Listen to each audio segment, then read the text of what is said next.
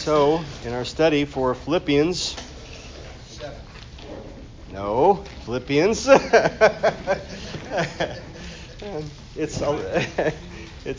Might seem like a continuation of Ephesians, but it's not. Does anybody need the Philippians 2 handout?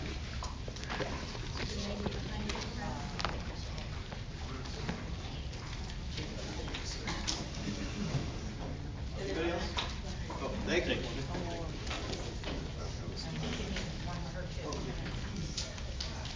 All right. Anybody else? Philippians 2 handout. All right.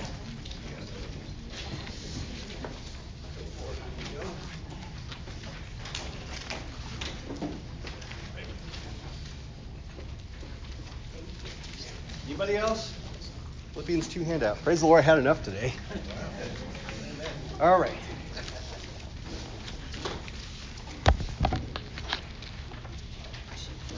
All right, Philippians chapter 2, starting in verse 19. But I trust in the Lord Jesus to send Timotheus shortly unto you, that I also may be of good comfort when I know your state. For I have no man like-minded who will naturally care for your state, for all seek their own, not the things which are Jesus Christ's. But you know the proof of him, that as a son with a father, he has served with me in the gospel. Him therefore I hope to send presently, so soon as I shall see how it will go with me. But I trust in the Lord that I also myself shall come shortly. And we talked about this briefly, I think, last week, that, even Paul, the servant of God that he was, apostle of Christ, he also had to wait on prayers. He had to wait and see what God's return answer will be. And, of course, that's knowing that God is going to give an answer, and it is going to be his will, and it's going to be also for our benefit, no matter how we see it or understand it. But God is always working in ways that we cannot understand. But it is part of the Christian life that we must wait and see how things will play out. And our place is to trust in the Lord about all those things. So letter B at the bottom of page 7.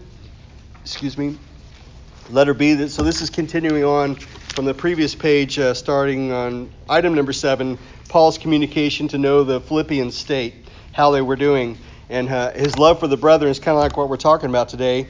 And so I have my notes say Paul's example of loving God's people. And there's something you can see in Acts chapter 20 in verse 36. Actually, let's look at verse 25.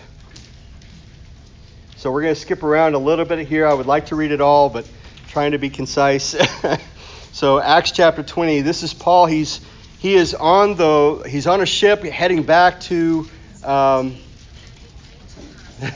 he's heading back to Jerusalem, and all the way he's been hearing messages from prophets and from men of God telling him bonds and affliction wait for him as he's going there. And there's a lot of different perspectives about that. We won't really get into that, but the point is he's meeting with the Ephesian elders. And he is meeting with them because, he cares about them. He cares about the ministries. And it's also sort of his opportunity to meet with them on a basis of, let's just go ahead and read. So Acts chapter 20, verse 25. So it says, And now, behold, I know that ye all, among whom I have gone preaching the kingdom of God, shall see my face no more. Wherefore I take you to record this day that I am pure from the blood of all men. For I have not shunned to declare unto you all the counsel of God. And let's skip on down to verse 36. 36. It says, And when he had thus spoken, he kneeled down and prayed with them all. And they all wept sore and fell on Paul's neck and kissed him, sorrowing most of all for the words which he spake, that they should see his face no more. And they accompanied him unto the ship.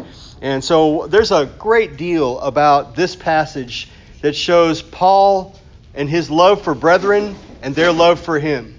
And this is the way it's meant to be. This is the way it's meant to be, that we are meant to love the Lord and love each other. And God's presence in our lives is meant to do these things. Because, listen, again, I've said this before, there's nothing in the Christian life that you and I can do. Not one thing. Not when it comes to the most basic of things. Not when it comes to the most basic thing of just loving each other. We can know that we should. And we can expect that we should do these things. But except that God, through the power of the Holy Spirit, enable us, we cannot do the least of the things. But this, what you see here, is the things that should be produced in a Christian's life. Love for the Lord, love for each other. That's what should be happening in every brother and sister's life, that God create in us a love for him and for the brethren. Matter of fact, I think it's 1 John that says that if we don't have that, that's a testimony that something integral is missing. And it's something we need to be dreadfully concerned about if we don't have love toward the brethren. And so Paul's example of loving God's people and them loving him. And so then the next point down, it's here in your notes, is Timothy learned as a son with the Father the ministry of loving and serving God and his people. And so I have this note underneath that loving people is a ministry given to the saints, and it's not restricted just to saints. And of course, that's something we all understand, this idea of loving people who are easy to love. That is not what God has called us to do. Our place is to love people like he did. I have this example of his in Mark chapter 10. I'd like you guys to see this. Mark chapter 10 in verse 17. Mark chapter 10, verse 17.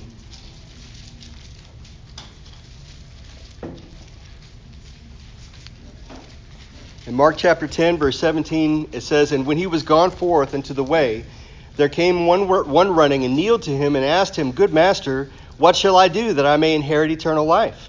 And Jesus said unto him, Why callest thou me good? There is none good but one, that is God.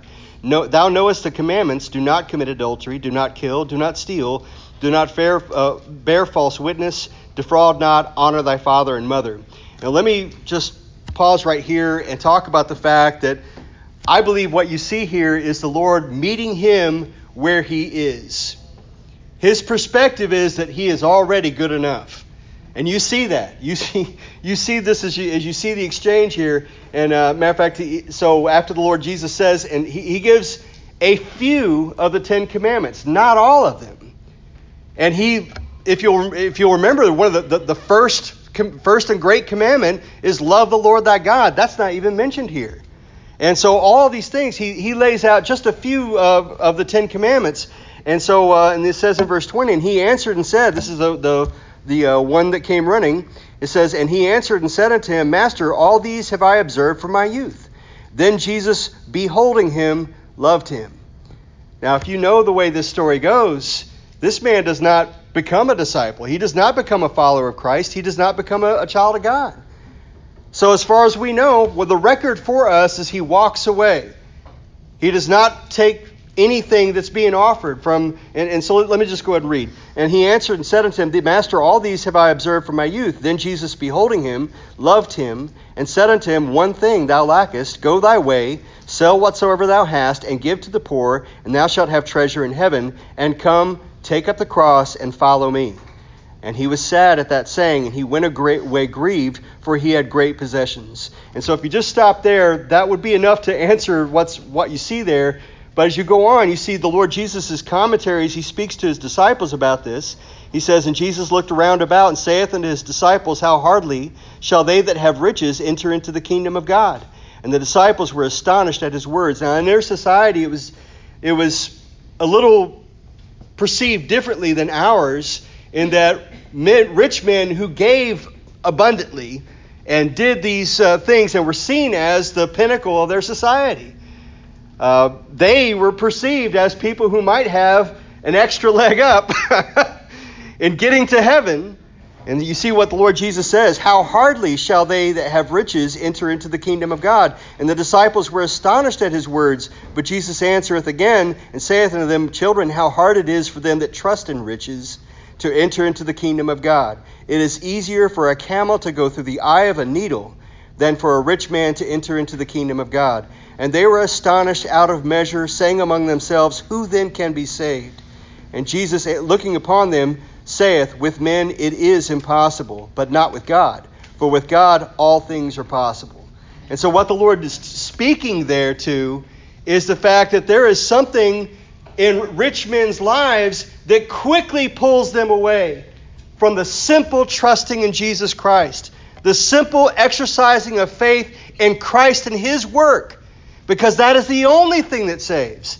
You cannot come to God presenting anything. You can't present, Lord, look what a decent person I am, or look how I'm not as bad as these people over here, or Lord, look at my works, or anything like that. None of these things can make us acceptable in God's eyes. Only Christ and our accepting of His work can make us acceptable to God. That is what it justifies us. That's what the Scriptures teach. His work of redemption is how I can be clean in God's eyes. Because no matter what you do to be a decent person cannot erase the sin problem that every human being on planet Earth that's been born since Adam and Eve has, with the exception of Jesus Christ. Because God was his Father. His blood was divine. And so he was not a sinner, but he came and offered himself in the room of sinners. And so that is the way in which man can be saved. But here you see this is what is referred to as the rich young ruler. He had come, and I believe what he was looking for was justification for who he already was. And it's amazing how much of humanity is right there. They expect to be justified for the person that they are already. Brother Albie?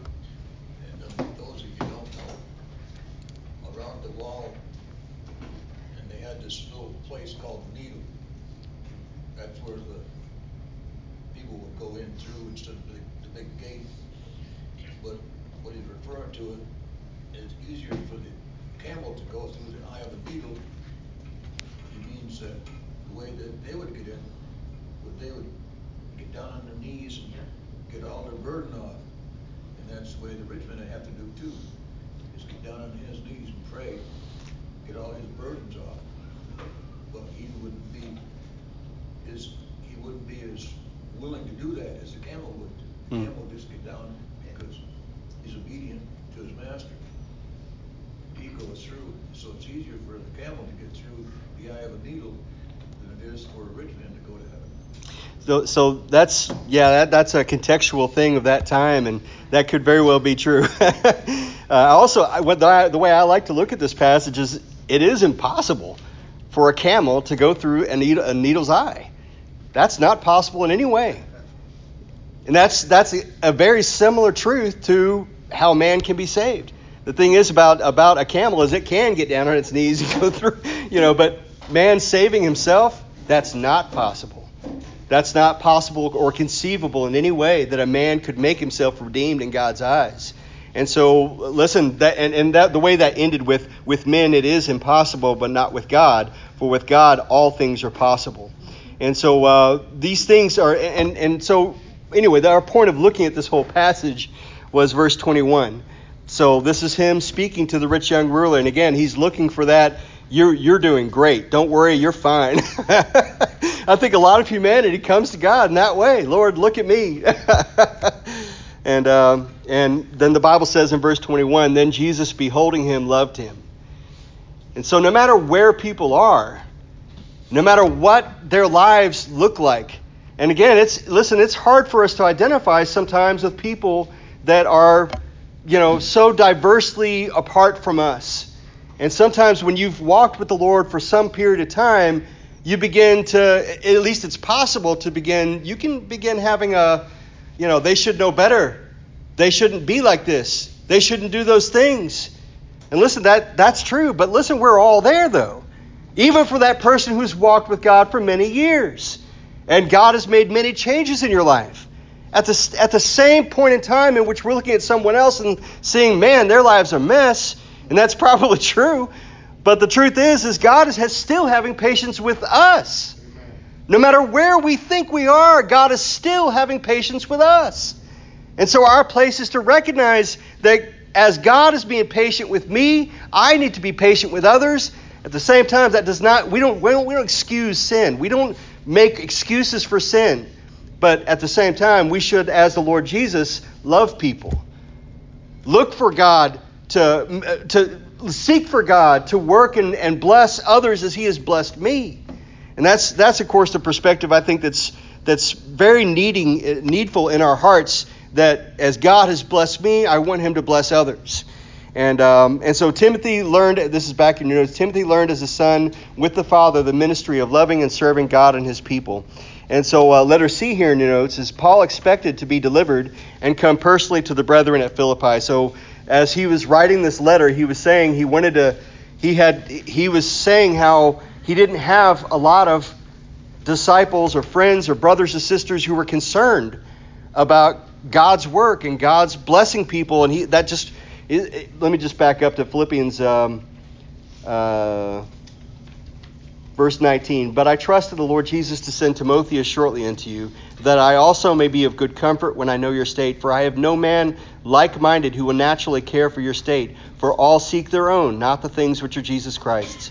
But ye know the proof of him, that as a son with the Father he hath served with me in the gospel. Him therefore I hope to send presently, so soon as I shall see how it will go with me. But I trust in the Lord that I also myself shall come shortly. So you see a good deal of how much Paul cared for the Philippians, in that he was sending Timothy, who was like his son.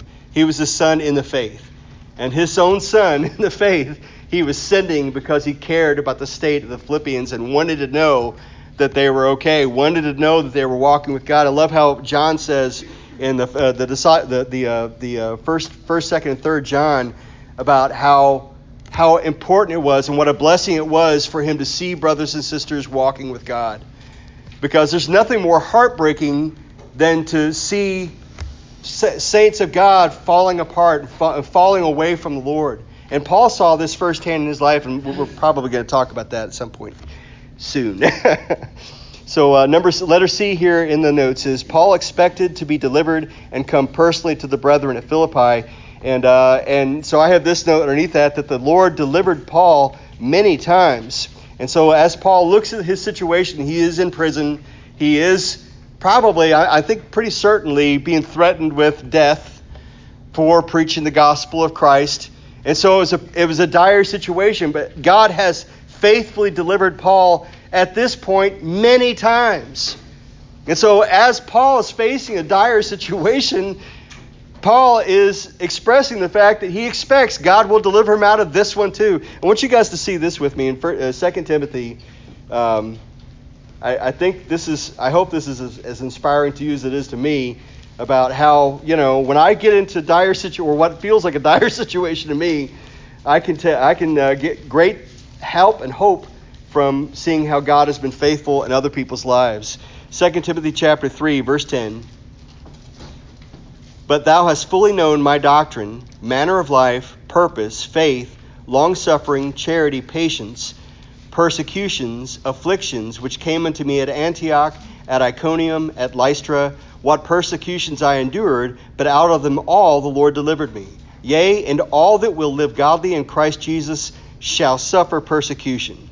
Again, this is something that the scriptures teach, that Christians need to understand and embrace, that difficulties, hard times, trials, adversity, they are part of the Christian life. And really, they're part of everyone's lives across the globe. Suffering, difficulties, they are part of life. Then, on top of that, there is the fact that if you're a child of God, you will face adversity on planet Earth. Why? Because generally, the kingdoms of this world are not following God. They are not following the Lord Jesus Christ. And there is religion, and there is wars based upon religion. There is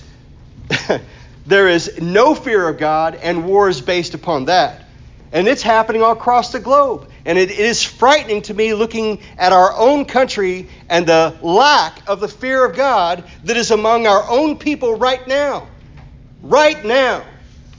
And the thing is you have some calamity. Back in 9/11, there was a brief people flooding the churches.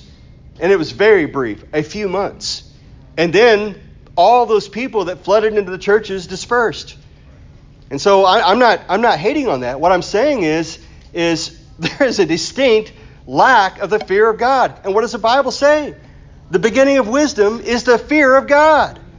And yet you have people across the globe and across our country, and it's in many different ways, but even most specifically culturally. People seem to be embracing the most heinous things. And then calling it evil if you say, I don't agree. I'm not marching outside your house, and I'm not threatening to do harm to you for believing these things. I'm just saying I don't believe. I have a right as a U.S. citizen to believe that what God says is true is true. I have that right. The Constitution protects that right. But we have people fleeing these things now. And now people across the nation are embracing foulness, vile things, and saying it's evil if you don't too.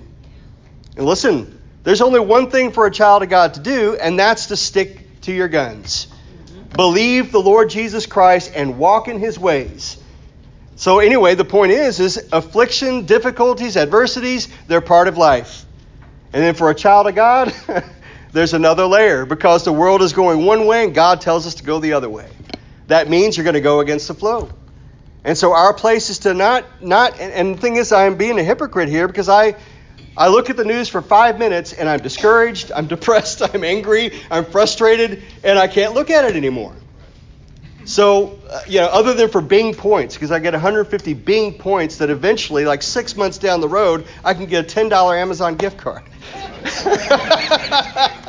So you know what I do? I scroll and I click. And sometimes I see something, oh man, I wish I hadn't clicked on that. So I don't know why I told you that. Just put it on the therapist tab. Where was I? Afflictions. So anyway, Paul has been delivered many times from afflictions, and we're not going to finish. Hey, Brett, Yeah. if you continue on what you were in 2 Timothy, Yeah. where it says in 13, that evil men and seducers Yeah. shall wax worse and worse, deceiving and being deceived. Amen. He was basically prophesizing what it's like. Well, It's not going to get better. Right. And there's so, I can't tell you how many times I think, man, the world has never been worse than it is now. But you look at the Bible, there was a Sodom in which God destroyed with fire and brimstone from heaven and the surrounding cities. And there was men of God with foul things in their lives. The world has always, ever since the Garden of Eden, sin came into the human race and man has been evil. We're not basically good, we're evil, and God has to save us from that. Miss Barbara? Yeah, just a funny note. I saw a t-shirt that says, normal's not returning. Amen. Amen. I like that. I got her a shirt like that, and I have a hat like that. And I agree. Normal does not appear to be coming back. And so we'll have to pick up here next week. And thank you all for being here and listening so well. Thank you, Lord, for this time we've had. Thank you, Lord, for your word. And thank you for the truth that we have. And we do pray that you help us to hold on to you, Lord. We so much need to just hang on to you and not let go. And we pray, Lord, you help us to get through this time. Lord, help us to get through this time praising you, bringing glory to you.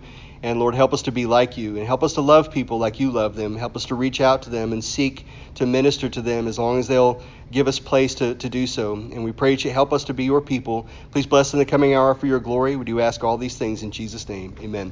By the way, I want to tell you guys how much I appreciate you, because every year at VBS, I see all kinds of situations where, anyway, I like teaching people who like being taught. I like teaching people who like being taught the things of God. I am very thankful for every one of you, and I praise God for you letting me be here, and praise the Lord.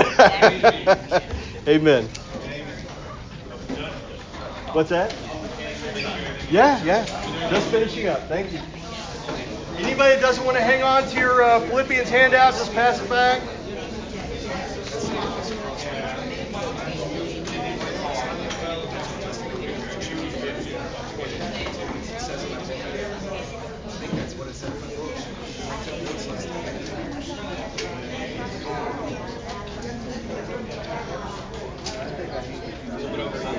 Anything else? And feel my hand.